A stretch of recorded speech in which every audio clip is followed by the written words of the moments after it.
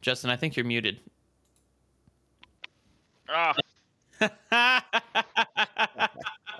Okay, hold on. We'll go back. Hold on. We'll go back. And good Go. morning. Welcome to another great edition of the Torque and Thrust Talk Show. I'm Justin. We've got some great information lined up for you today. Some news articles, some jargon, and of course, the weekly discussion topic. Today's episode, grown adults don't cry. there we go. That's better. Classic. I was sitting there looking, I'm like, I see his mouth moving. So I was like, I'm really confused because, I've had issues in the past, like our first episode where I wasn't hearing stuff. Yep. So I was like, I don't know if that's him. I don't know if that's me or what that was. But here we are. That is great. Yeah, we're here now. Tommy, how are you doing this morning? I'm doing well this morning. How are you? It's kind of a early morning for me, but I was able to knock out of work a little bit early this morning. Oh, there you go. Bill, and how's the day going for you? It's going. Not too bad. Like Tommy said early, it's been a busy week. I've been finishing up last week. I think I talked about the floors that we had put in. So I've been doing a lot of adulting, finishing up the baseboards and putting little itty bitty pieces of wood underneath our door frames, sanding them over and painting them to try to make them look continuous. But other than that, it's not been a bad week at all. How about you, Justin? It hasn't been bad. Just kind of been transitioning stuff over, getting my deer hunting season stuff out, putting turkey stuff away, and getting ready for what the fall has in store. What do you guys say we talk about some news? Bill, take it away. You got it. And absolutely no problem. No problem at all. Well, good morning, everybody. And it's starting off, not starting off, I guess we're midweek now, but kind of carrying off what we had last week. This week in aviation history on October 22nd, 1797. This is in France. So please bear with me. I am probably going to butcher this name. André Jacques Gagarin, I got the first two right, but the last one I don't know how to pronounce, makes the first ever parachute descent at an air show in France from 2,300 feet from an air balloon. So if you remember, in 1783 is when the Montgolfier brothers started with their balloon, right? We talked about that last week on October 15th. 1797, so what is that, 16 years later? No, wow, bad math. Terrible math. 14 years later, they're already jumping out of balloons with parachute. So that's what was happening this week in 1797 in terms of aviation history. Now, for current news for the aviation industry, now we all are aware of what happened with Horizon Air, with the attempted disablement of the aircraft from somewhere outside of Seattle to San Francisco. We're not brushing over it. We're still waiting for official reports and stuff to come out before we're able to report on it, because the last thing we want to do on this talk show is jump to speculation and have facts wrong. We're trying to avoid that as much as we can. So when I present this, we're not ignoring the fact that that happened. We're not brushing over it. We're waiting to circle back to it because we need more information to talk about it. So in lighter news, though, the news that I'm talking about today, and this is actually something, once again, that'll affect the general flying public, which I think is pretty cool, is United Airlines is going to change how economy class boarding will occur. I don't know if, people remember back in the day. I remember back when they used to board the airplanes from the back to the front. But obviously with bigger airplanes, that becomes a problem. Airbus, there was a JetBlue Airbus just recently that got tipped on the tail. About 2 years ago, there was a United 737-900 that also got tipped on its tail because of weight and balance. It's just a huge seesaw. And I know Airbus people make fun of my Boeing, but we got a kickstand on the 737-900 to prevent that. So just saying, we're cool because we have a kickstand. So does motorcycles. But now this is a big subject of, because the big problem with boarding right now is overhead space. And just it takes forever to board because they're not boarding from the back to the front. So United Airlines is introducing a new way to board. It's kind of a new innovative way. So the United Airlines, and this is only economy. So if you're like Premier 1K, Global Elite, or Global Million Miler, your status will still, those people will still be able to pre-board with the military veterans, the people who need a little extra time down the jet bridge, people with kids. So the front half is going to be the same. And also if you're in first class, because I know first class people, they got to be on the airplane first. But that's also more for weight and balance more than anything, to make sure the airplane doesn't tip on its tail. But for economy, this is how it's going to change. So United Airlines plans to implement a new boarding process where window seat passengers in economy board first. So hear me out. The most annoying thing for me when I'm traveling in the back is when I have an aisle seat, I board with my group, and then later on, I have to get up and let 50 million people into my row, right? Everybody who has flown has had to deal with that. Yep. So United plans on to having a boarding process where it's window, middle, and then aisle. So it should be a quicker boarding process that way. Most passengers will still board in the same order as before, with a priority given to those with special needs and military personnel. Premium cabins and frequent flyers will also board early. While this change may save time and increase aircraft utilization, the hassle of boarding windows, the middles, and aisles may outweigh the operational benefits. By the way, this is from Simple Flying. This is not directly from United. This is from Simple Flying. So the boarding groups. So right now, like normally, if you have like a credit card with United or hold some sort of status, you're with Group 1 or Group 2. Group 3 will be your windows. Group 4 will be your um, middles, and then Group 5 will be aisles, and then Group 6 will be that economy base or basic economy selection where you're a little bit more limited on what you can bring on the airplane. Now, the biggest question is about carry-ons, right? Because that's always the biggest thing. And honestly, and I don't know if I can't remember when they changed the carry-on policy, but the biggest real concern, especially for me when I'm commuting, is if I am in Group 6, right? Because I do wait to board with my group, especially on smaller airplanes, the overhead space may not be available, right? Because the overhead space, especially on the older airplanes, can't accommodate everybody's carry-on. Those overhead spaces were designed back in the day when the carry-on was a briefcase, right? Not full-blown 22-inch rollerboards nowadays. So now the biggest problem is, okay, so now it used to be like Group 6, Group 7, the basic economy people that would have to worry. That's why they're limited to how much, or I think they have one less baggage or a piece of baggage they can bring on board an airplane. But the problem is now if you're in an aisle seat, you may run out of baggage space because you're going to be the last group on. Now, so it's more efficient, but you're kind of backing those people into a corner. So that is something that's kind of worrisome that this article brings up, and I kind of agree. So this is going to be interesting to see because, being in part of this airline, the boarding process does take a long time. And usually the delayed factor or the limiting factor for us on time is either bags or passenger boarding. So I'm going to be really curious to see if this actually is going to work. What do you guys think? Do you think boarding from the windows out is going to actually help with the boarding process? In the times that I've flown, and I've always booked a window seat, Mhm. always. But you have those folks that would, book middle and aisle seat, Mhm. and somebody riding single books that window seat. Those two folks have to stop what they're doing, get up, get out, block the entire aisle, let the window in, Mhm. sit back. That you do that for what, 20, 30 rows, and now everyone's like, okay, come on, just Mhm. come on. Well, and also with the whole bag thing too, if you think about it, um, if you have to go to the back of the airplane to find bag space, right? And then you have to go upstream. I call it salmon fishing because Yeah. you're going upstream. And then on top of that, let's say like right now, if you are in the window seat, then you got to get to your place, have the other two people get out, and then you jump in. Right. So I think it's more logical than boarding from back to front because we just can't do back to front because of the loading problems, right? Because of Yeah. the weight and balance. So what do you think, Tommy? Because Tommy, did you ever experience boarding like what I was talking about, boarding from the back to the front Yes. back in the Yes. day? Believe it or not, in Gainesville, I have a big tactical backpack that I could fit. So I'm just going to crush it and slide it on the seat in front of me. So the Yeah. overhead isn't really like a thing for me, but I believe that statistically I would be a minority on that since everyone always has something that's got to go in the bin. Yeah. Mm-hmm. I Yeah. don't like that idea. I know me personally, and I know you guys will find this hard to believe, that would aggravate me. No way. Tommy getting No. aggravated? Yeah, No. especially if like No I'm way. in the No. last group boarding the aircraft and be like, yo, dude, really? Yeah. I So I mean, paid however many hundreds for this. yeah. And I mean, I think United's taking a step in the right way. And I'm not saying that because I work for them. I'm saying that because boarding has become a circus of a process. Yeah. So having a little more logic to it, I think would help. I think it really would. Honestly, when I'm in the back, and there's overhead space running out, the problem is Tommy and his backpack. Although, actually, no, it's not Tommy and his backpack because Tommy's putting his backpack underneath the seat in front of him.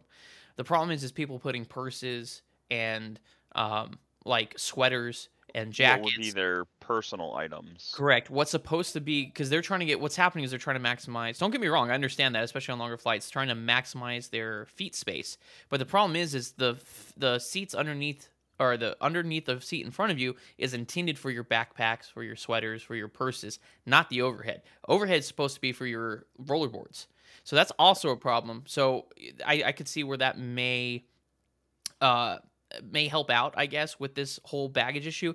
But is the gate agent and the crew has to heavily police that to make sure that they're maximizing the space overhead. And who knows, it may not be a problem because the new aircraft, that the interiors that we're getting are the bigger overhead bins where you turn the bag sideways like books, and you can fit, I think, everybody. That's what they're advertising. They can fit everybody's one rollerboard. But as soon as somebody puts a backpack up there or their winter coat up there, it kind of screws up the system. But up next is going to be Tommy D with some gaming and aviation news, I think. Are you doing gaming and aviation today? I'm actually doing EMS career today. Oh, God. Dang it, Tommy. You didn't brief me on that. I don't have the right caption thing up. You're supposed to be doing gaming and simulation I could news. actually do gaming because I got both. So let's do Okay. gaming. Yeah, while you do that, There's I'll let actually it. some exciting stuff coming down this flight sim. Okay, cool. Yeah, so while you're doing that, you'll see the ticker tape change because I'll be editing it while you're talking. Okay, so good morning, everybody. Quick gaming tips. Gaming news. Gaming tips I don't give anymore because most of mine don't work. The PMDG made a big announcement. Michael Randazzo, who is the head of development for the PMDG 737 series, and also I believe he heads the 777 series. The UFB, they're calling it the Universal Flight UFT, Universal Flight Tablet, is set to release the 30th of this month. This has been spoken about, anticipated, pushed off, forgotten about, and then talked about again since the release of the original PDMG 700 over a year ago. They did not allude in their press release to what's going to be in there, but you are going to be able to do weights and balances and more of the technical aspect of getting your aircraft ready for a flight during your pre-flight. Starfield has also lost a little bit in the popularity polls this week. And it was because of the discussion we had last week, where you're billing it as open map, but it's really not truly open map. You have those borders. That's pretty much gaming news update quick. Oh, okay. Sorry. You still have medical stuff. I don't know why I just queued us back in. And we're out. We're still listening. Oh, okay. So the medical stuff real quick, not to scare anyone away.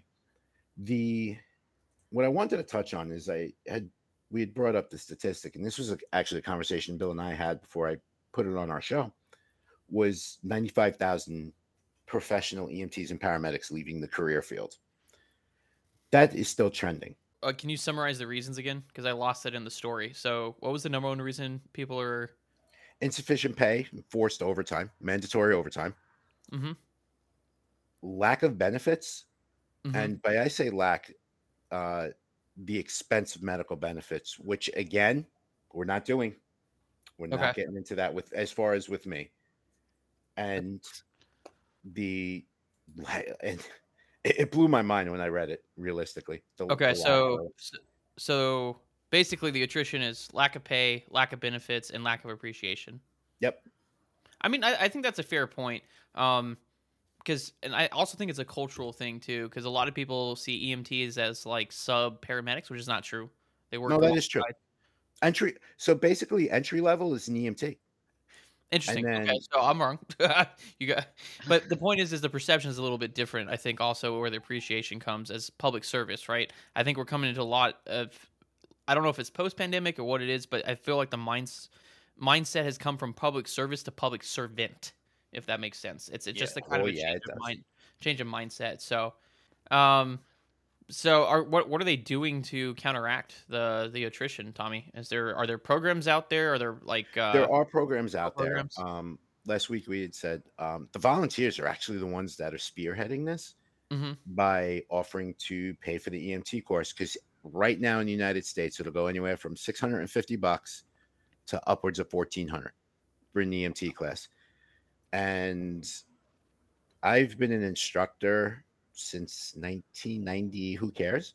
Hold on. So who's paying for it? Are it like companies, like Companies and stuff like that. Yeah. or is it like the privatized No, companies that are? municipal and county-run systems, you're Mhm. on your dime, and Okay. 90% of them run an academy, so you're actually getting paid to go, Oh, okay. and you get 3 tries. It's a 3-strike system.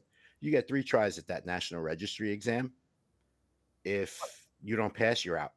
Okay. But so would you say like the largest barrier for someone who's trying to enter the field and like help with the attrition rate would be the cost of training?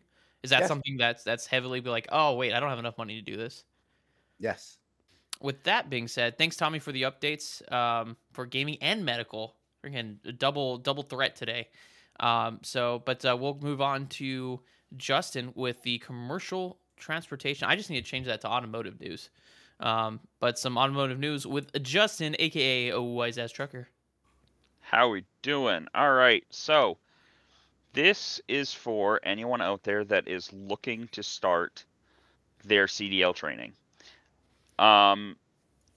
Lamar State College, Port Arthur, Texas, is actively seeking to enter into training contracts with companies around the nation to provide training and examination services.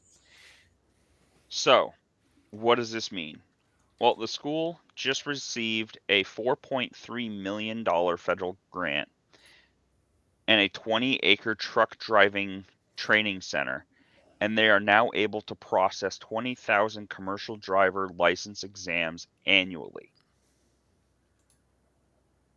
So the community college is in Port Arthur, Texas, which is about 90 miles east of Houston, and they were awarded the U.S. Department of Commerce Economic Development Administration Workforce Development Grant in February 2021 to create a CDL testing site.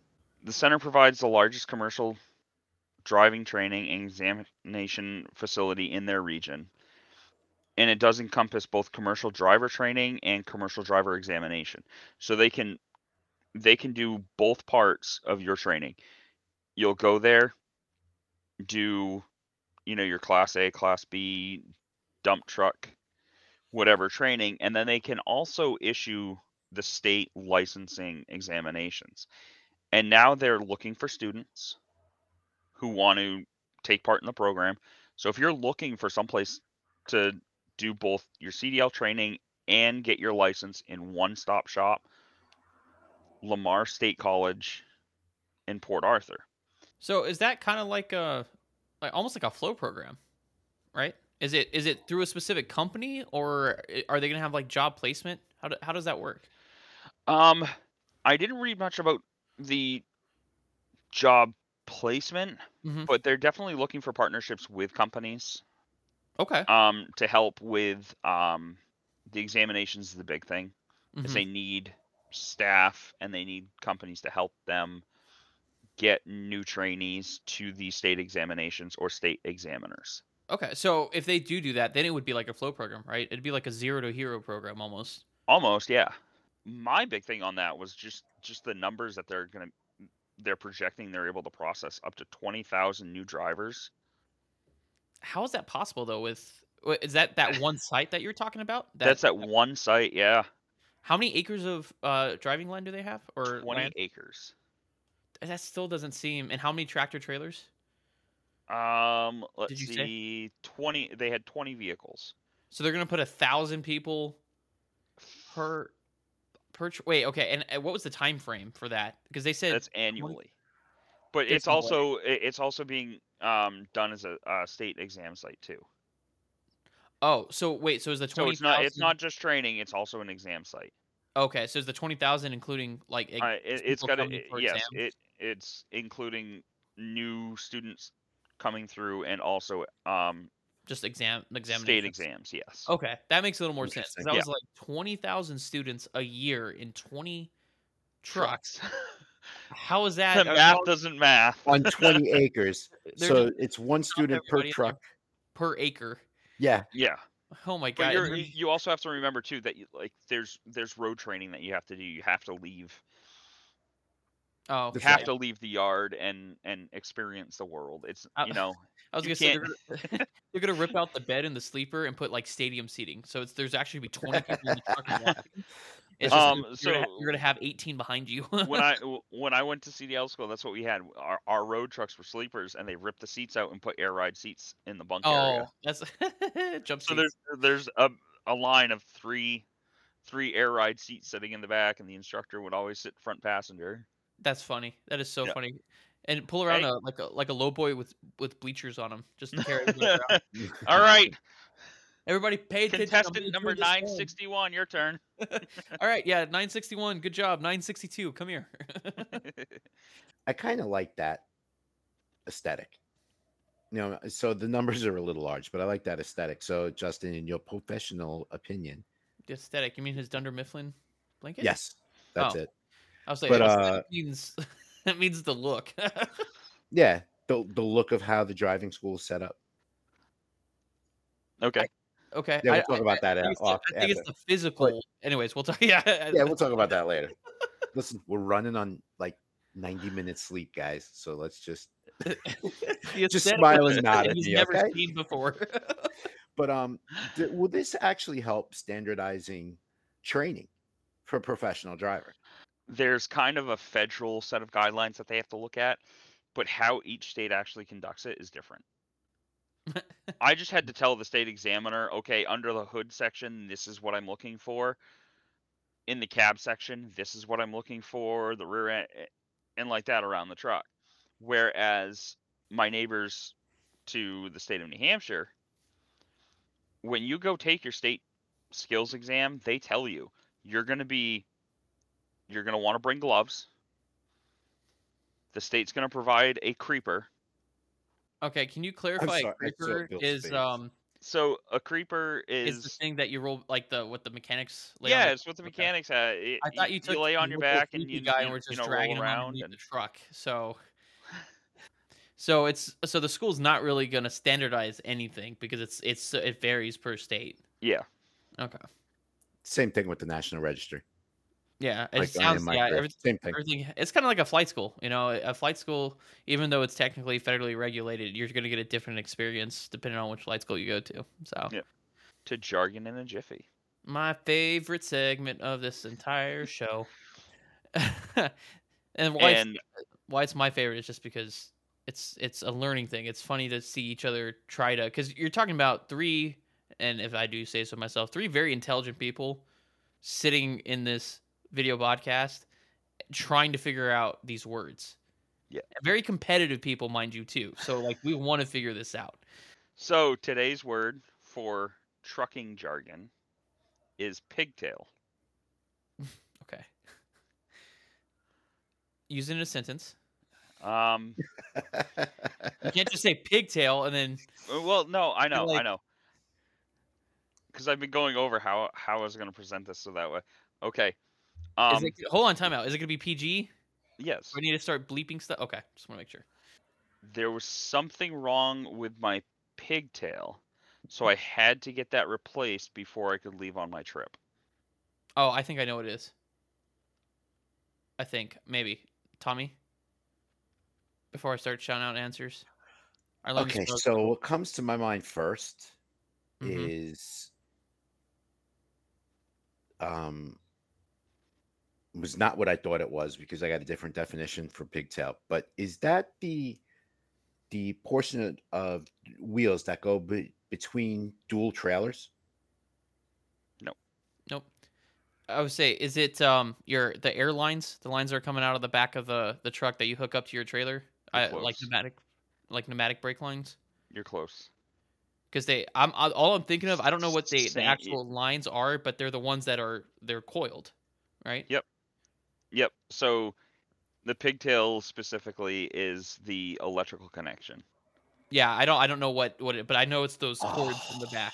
Because many trucks they're coiled, so that Mhm. way they retract themselves. But yeah, it's the actual electrical connection. The other two are called glide hands, but or airlines. But yeah, it's So would you refer to the airlines also as pigtails because they're also Nope. coiled, or is No, it so it's so just the specific? electrical connection. Tommy, what were you talking about in between the trailer? Yeah, when you're running doubles, you have the set of wheels that's between the Oh, doubles right there. I gotcha. That was a good guess too. I didn't know what you were Yeah. talking about originally, but that actually was really. I knew what he was talking about, and that's the dolly. Ah, there we go. Ah, okay. There Well, there we you go. go. You can't use that in a jargon in a jiffy in the Well, he future. You also heard of can't dolly use. parton, and when you pull them apart, they're dolly apartin. Oh my god, that's a good one. Well, and you also can't use creeper anymore either because I know. as soon as you I'm said like, it, I was like, I think I know what he's talking about, but now he can't use that for jargon in Jiffy because I'm Your never. face was actually classic because if Justin had paused for a quick second, I would have been like, "No, Bill, the other one, not that one." Yeah, I was like, did you drag like the town creeper underneath the truck? That's kind of cruel. I was just so when you said it, I was like, is he just gonna keep going without explaining what that is? Because I don't know what that is. All right, Tommy, let's see what you got. Okay, so You get this something week this my morning. jargon is bull rail. So part of my job Hmm. after start a shift is to walk and inspect the bull rail. Immediately, what comes to mind is like Justin's ram bars on ATS, but that's not that would it make those are sense bull of bars. bull bar. Oh, I see. That would make sense on an ambulance, though. I hope not, unless it's in a zombie apocalypse or something. Um, bull rail is to inspect the bull rail. Is it on the truck, Tommy? No, it's not on a truck. It's not on the truck. It's actually this is a term from my current industry. Oh, okay. Man, you're throwing curveballs left and right. You went news with EMT stuff, and then this one's your current career, throwing me off. It's where you hit y'all's horses out there in Pennsylvania when you go to work. It should be, but no. No, I honestly have No. no idea. Justin, do you got? I have no idea what bull rail is. Does it have to do with like the product conveyor system? In some warehouses, yes. Okay. It doesn't really help. I don't. I have No. I'm stumped. Yeah, Tom, I've you're got stumped? nothing. Tommy. Okay, so the bull rail is either metal or they're replacing it with what's called a safe, which is very high impact, heavy duty composite plastic that goes around the edge of where the order pickers and the battery operated machinery works, and it's basically what gives them their drive lanes and keeps them from losing control and hitting people as they're walking through the warehouse. They're bumpers. Big bumpers. Yeah. They're bumpers for they're bumper car for autonomous Guardrails. guardrails. Yeah. Essentially what we call it a bull rail. So now mine, I don't know. Tommy actually may not get this one. I tried to specifically find one to stump Tommy because Tommy's good at my words because we sim together. So, my word is slick. So the Boeing 737 compared to the Embraer 145 is a very slick airplane. It makes descent planning and configuration planning extremely important. Can you tell I rehearsed that in the mirror a couple times? Yeah. All right. Who wants to go first? Slick. The word is slick. Justin? Yeah, Justin.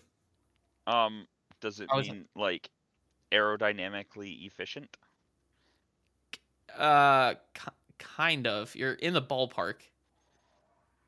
And what in the ballpark, you're like in the left field nosebleeds, but you're there. So so what you're saying is I need binoculars to see the picture. Correct. Absolutely. Okay. You're there. That's his part. Tommy?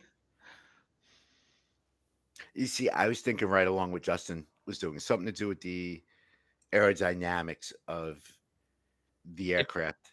Can you get a little more specific? Aerodynamics is there. So aerodynamics is the huge subject that generally deals with aircraft in general. So you're there. I just need you guys to be a little more specific. What about the aerodynamics? There's not a lot of drag. Yeah, there's less drag, or it cuts through the air easier while in flight. Kind of. You guys are walking the correct direction. So you're not walking towards home plate. Like you're not going down the roads. You're kind of walking through your row around. Are we like walking towards the bullpen now? Not really. You're not going towards home plate. You're walking around the outfield. So slick is it is aerodynamic. So a slick or slippery airplane is an airplane that is hard to slow down once it starts descending because of its wing configuration. So like the Embraer 145, even though it's technically a swept wing aircraft, is a pretty straight wing compared to most airline type aircraft. So that thing could stop on a dime. Like LaGuardia would love us because we'd come in and they say, "Hey, can you do 250 the marker?"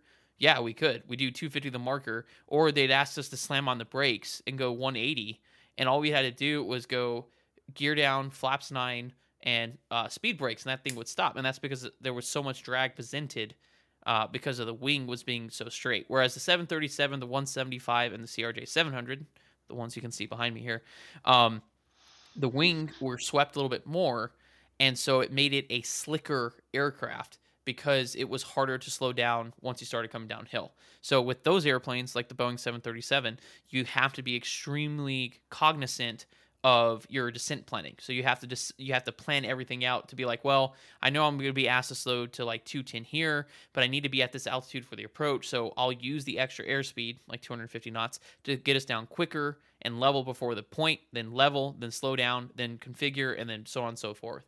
On the 145, you had descent planning, but realistically, that thing could slow down like that. So we didn't really have to worry about it as much as the other airplanes I flew. So slick is meaning slippery, so hard to slow down. Nice. You got me good on that Gotcha. one. Yeah. See, like I Got me said, good on that one. you guys were close. Like you walked into the ballpark and like, hey, here we are. We're here. Be like, oh wait, there's nobody in front of us. We can go find better seats. But rather than walking down towards the plate, you guys were walking all the way around to the to plate side or first base line. But anyways, so yeah, that's jargon in a jiffy.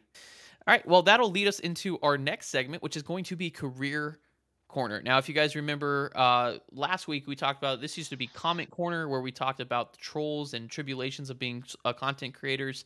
But then we realized we don't want to give those trolls a platform. We want to use this time more productively, so we changed it to career corner, where we get to talk about our individual careers and how to get started.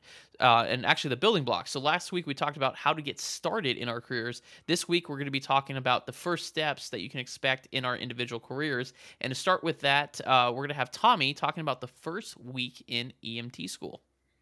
The first week of EMT school, a lot happens. It's administrative, and when they follow suit, it's all medical legal. And this is just straight memorization. You learn all your different terms. Your duty to act, the standard of care, the malfeasance, malpractice, the different insurances and stuff like that. So the first week, you could expect to read about 3 chapters from front to back and then answer a quiz.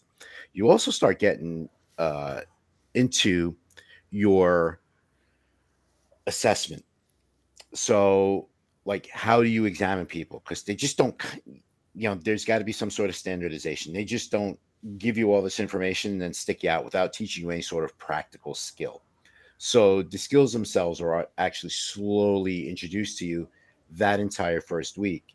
You'll see things start to pick up at the end of the first week when we actually start breaking the candidates into groups, depending on how large the class is. Like if I have a group of 20, I would make 4 groups of 5 and start giving them what we call the skill sheets. And these are the actual sheets with the steps that teach them how to do skills. So it's everything from a medical or a trauma patient assessment, which is the actual physical exam, a history taking, a history of present illness taking, how to stop bleeding, how to apply a tourniquet. Anything that we do on an ambulance is in this little packet. We actually call it the Skills Bible. Hopefully, if people are watching this, they won't have to quit, right? Because thanks to Tommy, they're going to know what's coming, right? Yeah, I think that's always the biggest thing is that first week of, it's the same thing with the airlines. It's like drinking from a fire hose.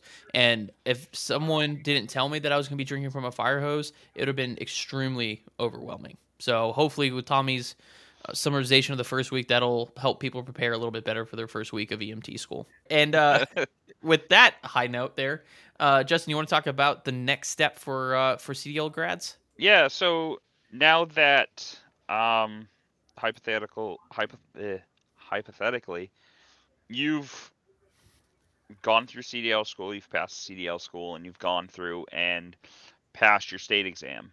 Now what do you do? So my hope is that when you were near the end of your CDL school experience and you already had your test date from the state, you would have been applying to companies. But what does that process look like? So for new, and this is just for new drivers, when you get hired, you're going to have to go do a DOT medical exam. And this is every job that you will ever have in trucking. Even if you had one yesterday, new company is going to want you to have a fresh DOT medical exam from one of their approved facilities. You will have to provide, as a new driver, 5 years of employment history. And they will also ask you for release of your motor vehicle records because, of course, you're going to be driving. They want to make sure that you don't have flagrant DUIs or operating to endangers or, 38 speeding citations. Your big moving violations. If you got a parking ticket in Portland, Maine 3 years ago, they don't care about that. Seatbelt violations, they will look at because federally regulated commercial drivers are required to wear your seatbelt. And your hiring process, why I said hopefully you were applying while you were still at CDL school, some of these companies can take up to a month to do all of the vetting before they send you an offer of employment. And while you're in CDL school, they can actually issue a conditional offer of employment saying as long as you pass and you get your CDL test, you have a job with us when you get done. So apply early in your training. It could take up to a month for them to process all your information, make sure that you have a clean driving record, and also make sure that your urine test will be clean because that will be an automatic disqualifier. Even if you live in a state where it's legal, it's still federally regulated by the Federal Motor Carrier Safety Administration. Okay, remember, positive. We're trying to keep positivity I'm a for realist. their careers. No, well, there's a realist and they're scaring the daylights out of everybody we're trying to encourage. Good God. Oh my God. It's like Tommy was talking about diving behind a diesel block last month. You're just like, don't fail your urinary drug test. And back to you, Bill. But it's something that you have to keep in mind. All right. Well, thank you, Justin. That Yeah. was the next step in to become a commercial or professional driver like Justin. And I am going to be talking about the first, well, technically it would be the second step to becoming a professional pilot. Remember last episode I mentioned you don't have to be an airline pilot. That's just what I do. There's a lot of different career fields that we can have with professional piloting. So the next step after you've taken that discovery flight, you've gone to the flight school, you've landed, you said, you know what, this is what I want to do. The next step you need to do is first talk to that same instructor that took you up about getting your private pilot license. It's also known as the PPL in the United States. It's the first license you need to get to move towards being an airline or a professional pilot. Private pilot basically just means you're able to fly an airplane, single engine airplane by yourself without any sort of compensation. So you can't get paid. But if you and your friend want to go fly up somewhere for lunch and you guys want to split the cost of operating the airplane right down the middle, that's completely legal. But that person can't buy you a $250 hamburger in order to have you fly them up there for something. There's also little regulation stuff you'll learn about that when we get there a little bit. But it's just the basic. So I know the big thing that everybody's going to ask is going to be cost. So the average in 2023, the average cost of a private pilot's license is from $9,000 to $15,000, depending on where you go.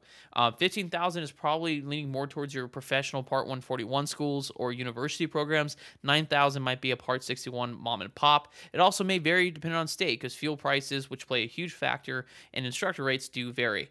But for your private pilot, the first lesson or the first section of your training is most likely to be what's called pre-solo, where you're getting introduced into the basic flight maneuvers of the airplane, and most importantly, taking off and landing, because that's what you're going to be doing on your solo. Now, you can start flight training as early as you want in an airplane, but you have to be at least I believe it's 15 to solo and 16. No, I'm sorry, I got that backwards. You have to be 16 to solo, 17 to get your actual private pilot's license.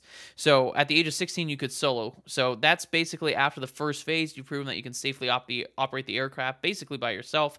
The instructor is going to step out and let you do a couple of landings by yourself, and then you move on to what's called the cross-country phase. So you go outside of your training area and you start going to airports other than your home airport, usually more than 50 nautical miles away, and get experience with navigation, orientation, pilotage, and dead reckoning and stuff like that. It's all about the navigation skills. You learn how to do cross countries. Then once you're done with that, generally you start doing you do a couple solo cross countries for your private pilot. Then you'll get back with the instructor. You'll do, I think it's 3 hours of nighttime flying, including 10 landings at night. And I believe there has to be a diversion or cross country in there.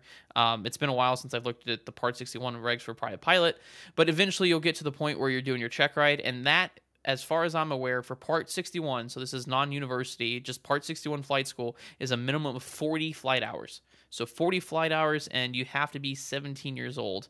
All right. With that, we will now transition. I was going to say Q&A. There's not really any Q&A up there. I just want to say hello to Steph in our TikTok live and our wonderful moderator, Snowy, who's a moderator for all three of us, I believe, right? Is he a moderator on your Twitch channel, Justin?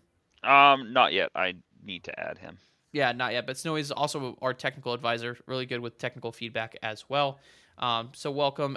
Dell was in our chat over here, and Tommy, he wants to know if you can share. Here, let me pop this up real quick. I don't know why that doesn't show up because it's like sitting right here.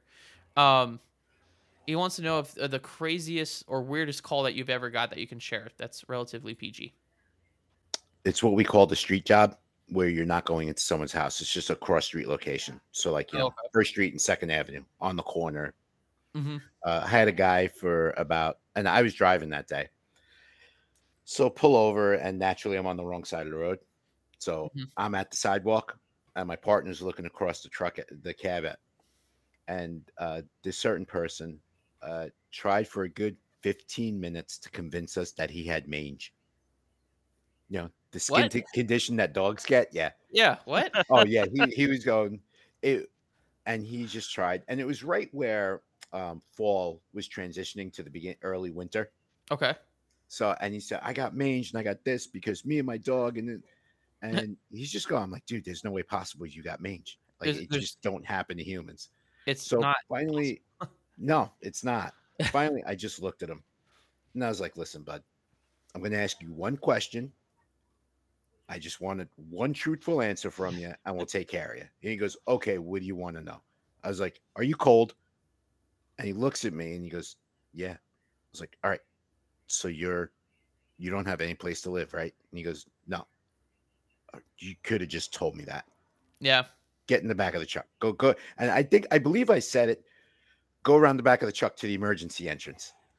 And my partner started laughing. And we took him to the hospital, and I think we wrote him up as hypothermic. But I mean, it was entertaining. All right. Well, the spooky weirdness actually transitions us great into our topic for this week. I'm actually super excited about this because one big thing that we talked about when we were having this talk show is that our discussion topics were weren't necessarily supposed to be about our careers. It was just supposed to be, it could be like, it could just be like the current trending thing, or just any sort of random topic we could come up with. We even have something in our Discord, which if you're not part of our Discord, feel free to check it out. It's in all three of our links in our bios. There's a section on there where you can actually go and put a topic request in our Discord. And if it's something that's appropriate and entertaining, we may talk about it. So feel free to go check that out. But this week, I'm super excited about this because we're talking about the scariest movies we have ever seen. And I've warned Tommy and I've warned Justin. I am kind of a cinema geek. Well, I don't know what the top word We'll is. pretend it's a word, yeah. That's a word. Yes, it's a word now. Cinegeek. It's, That's it's that's the new one. I'll put it I in the book. one of the best. There we go. One Send of the that to Webster's, please. Yep, please. I want it in the dictionary next week. Thank you, Tommy. But I took one of my favorite classes. It was an elective in college I took was the history of narrative film. And we literally started off with Buster Keaton's Sherlock Holmes Jr.'s. And I think we went all the way through the different eras of cinema and watched all the way. I think we ended it with The Artist from 2012 with John Goodman as a full circle from original silent film to modern silent film. And we just dove into some of the greatest films of all time. So I warned them that this is going to get pretty good. Let's see. Justin, why don't you start? You were telling me we were talking a little bit pre-show. Yeah. So when it comes to horror, the slasher films, the gore, things Mhm. like that, like they don't affect me. It doesn't bother me. I can sit here and watch, an ER trauma show and eat a sandwich. That no effect on me. For me, it is the psychological thrillers, the ones that will build suspense. They get in your head. And one of my favorites recently, was A Quiet Place with Ooh. John Krasinski and Yep. Emily Blunt, and they're like 4 speaking lines throughout the entire movie, but it builds suspense. So is the acting too? Because John Krasinski and Yeah, Emily, what's her name? Emily Uh, Blunt. Emily Blunt are great actors. Yes. So I think that plays into it as well. Yeah. But along the lines of psychological thrillers, and you can laugh at me if you want, I don't care. The movies that I think have had the biggest effect are the Paranormal Activities, where it's that seemingly home movie shot, not a whole lot of refinement as far Yeah. as high class cinema, but it's constantly getting into your head, and you're like, well, what's there? What's there? What's there? I personally don't like the handheld VHS ones. Like, what was it? Cloverfield? Is Cloverfield one of the Cloverfield originals? was one of them, and the one that started it all was The Blair Witch. the Blair Witch. Which I'm sorry, that movement and because there's ways you can simulate that movement without actually doing it. Me personally, Blair Witch and Cloverfield, I got motion sick watching those films because it was just like, oh, finally something of interest. Never mind, let's just like shake the camera so bad I can't see what's going on. But that's just me personally. Yeah. That's I just don't like that type of cinematography. All right, Tommy, talk to us. So me personally, it's an oldie but a goodie. Exorcist. Did I guess it right? Close. The Oh, Amityville Horror. oh, that is a classic. I actually read that book too because I would say the book is a little bit, in my opinion, the book's a little bit better than the movie. it is, and I don't know why, but there was just something about that film because I'm like Justin. I would rather the psychological thriller than the actual, I'm gonna run around the forest with a machete and hack everything from ant hills to people that come through here. And do you ever notice all those people always have that same idea? Oh, our Yeah. car's broken down, but let's walk 30 yards into the woods and see what Oh happens. my god. I'll talk Right? about that in a second. Yeah, I hate those films. And but I grew up literally like 30 minutes from the actual house. I would say, isn't the actual house in Pennsylvania? No, it's in Long Island, New York. Is it Once really? Oh, I thought Oh it was yeah. Pennsylvania. And when all that the original events that Mm-hmm. happened, and then and I'm talking about the actual Amityville Horror, not one of the 37 sequels that came out after that. But yeah, it would just freak me out because it's gotten to the point that house, the township that it's in, changed the address. Yeah, because People everybody's have going. Yeah. Oh yeah, because it was such a huge tourist attraction Yeah. after that original. Like people who lived there couldn't get home from work. Yeah, There would literally be hundreds of people around that house. it's like Walter White's house in Albuquerque. Yeah, Yeah, oh yeah, they had to put yep. up a fence to stop people Yep. from throwing pizza on the Pizza's roof. on top of the roof. Yeah, exactly. That is great. But yeah, that's what did it for me. And that one episode where all the flies are on the window. Hmm. Episode, the one scene Yeah, I was where like, episode. Are we talking about where the American Horror flies are on the Story window. now? For whatever reason that just freaked me out. Yeah, You know, yeah. and That is that's a classic thriller, like a throwback classic thriller. So, good you guys ready for choice. mine? The build up, the ultimate psychological thriller of all time. Lion King. No. Saw 3. No, wait, what? Did you say Lion King?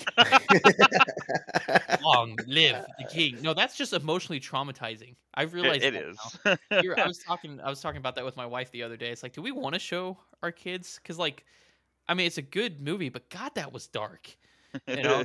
Anyways, no, I Saw 3. I want to play a game. No, my favorite of all time, is Woman in Black. The Woman in Black. So, I know I talked about this with Brother Moose. I'm originally a theater person, so I was a stage manager, did tech, speech and debate. I did acting and all sorts of stuff. The Woman in Black was originally a 1987 stage play by Stephen Mallatrat, if I said that right. It was originally by English author Susan Hill. She wrote a book. He adapted it to playwright. Then they adapted it from the playwright show to the movie with Daniel Radcliffe. I want to say it came out in 2010, somewhere around there. I was still in high school when I saw the first one, and I went with my dad. And let me tell you, okay, so I told you guys, right, I'm a cine geek, so it's all about, for me, when I see a movie or even go to theater, like my wife and I are going to see a off-Broadway musical in a couple weeks, it's all about the tech. It's all about the behind the scenes, the stuff that's not just happening right in front of me. So The Woman in Black, are you guys familiar? Have you guys? I'm not. No. Okay, so The Woman in Black, make sure you guys watch it with the lights on, first of all. And for those of you that are watching or listening to the podcast, a little bit of a spoiler. It's a spoiler alert, so just be cautious. Basically, there's this town that a lawyer is coming to settle the estate of a woman who had just died. And the story goes that the woman in black, if people start seeing this woman in black, this entity around the town, then children start killing themselves, is what it's about. Oh, wow. Interesting. It is very so. The new movie has Daniel Radcliffe in it, who's the most notable, I would say. And basically, he goes out to this house and he's working in this old lady's house that had died, that he's trying to settle the estate as a lawyer.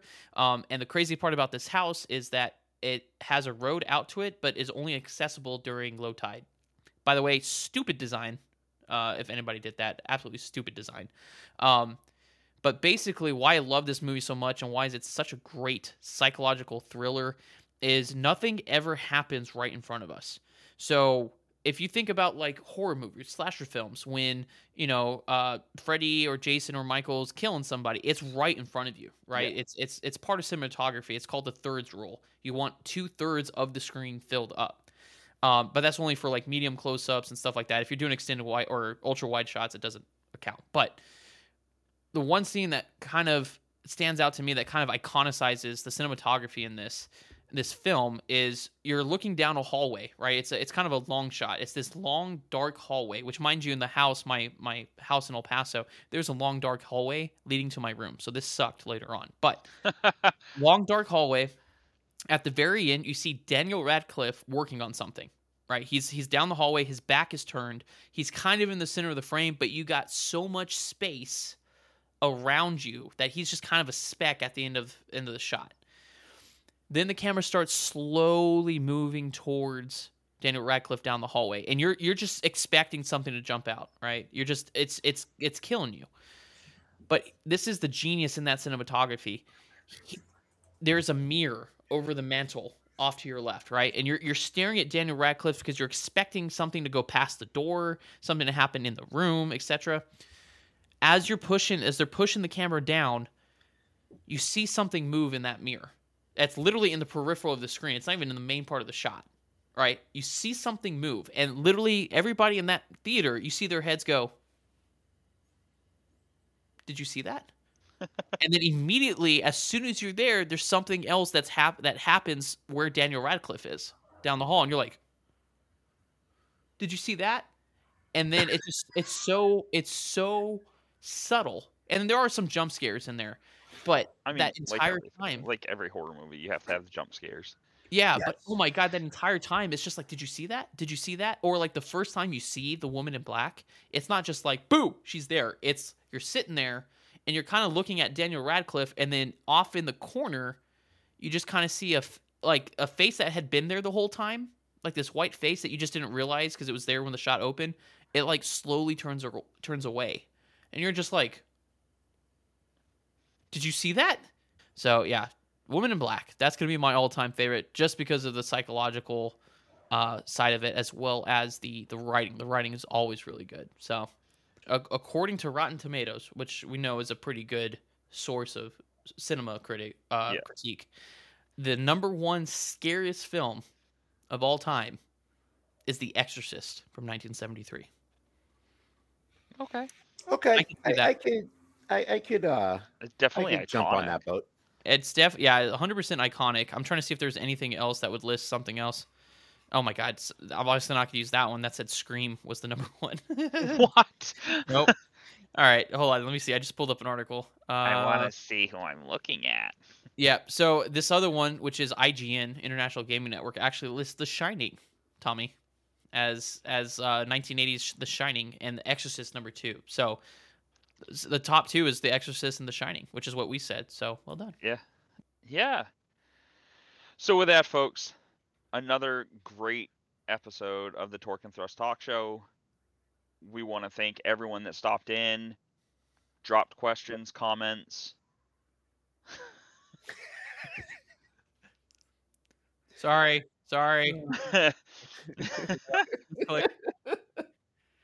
You started off by yourself. I started us by screwing the sign off. Sorry, continue. On behalf of the Torque and Thrust Talk Show, I'm Justin. I'm Tommy. And I'm Bill. I'm so sorry. I screwed that.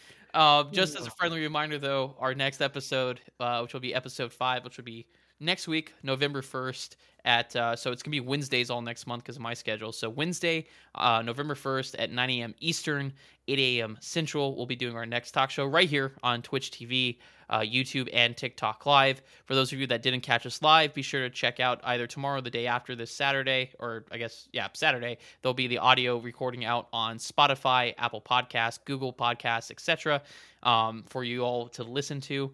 But with that, everybody have a great and wonderful day, and we will see you on the next episode.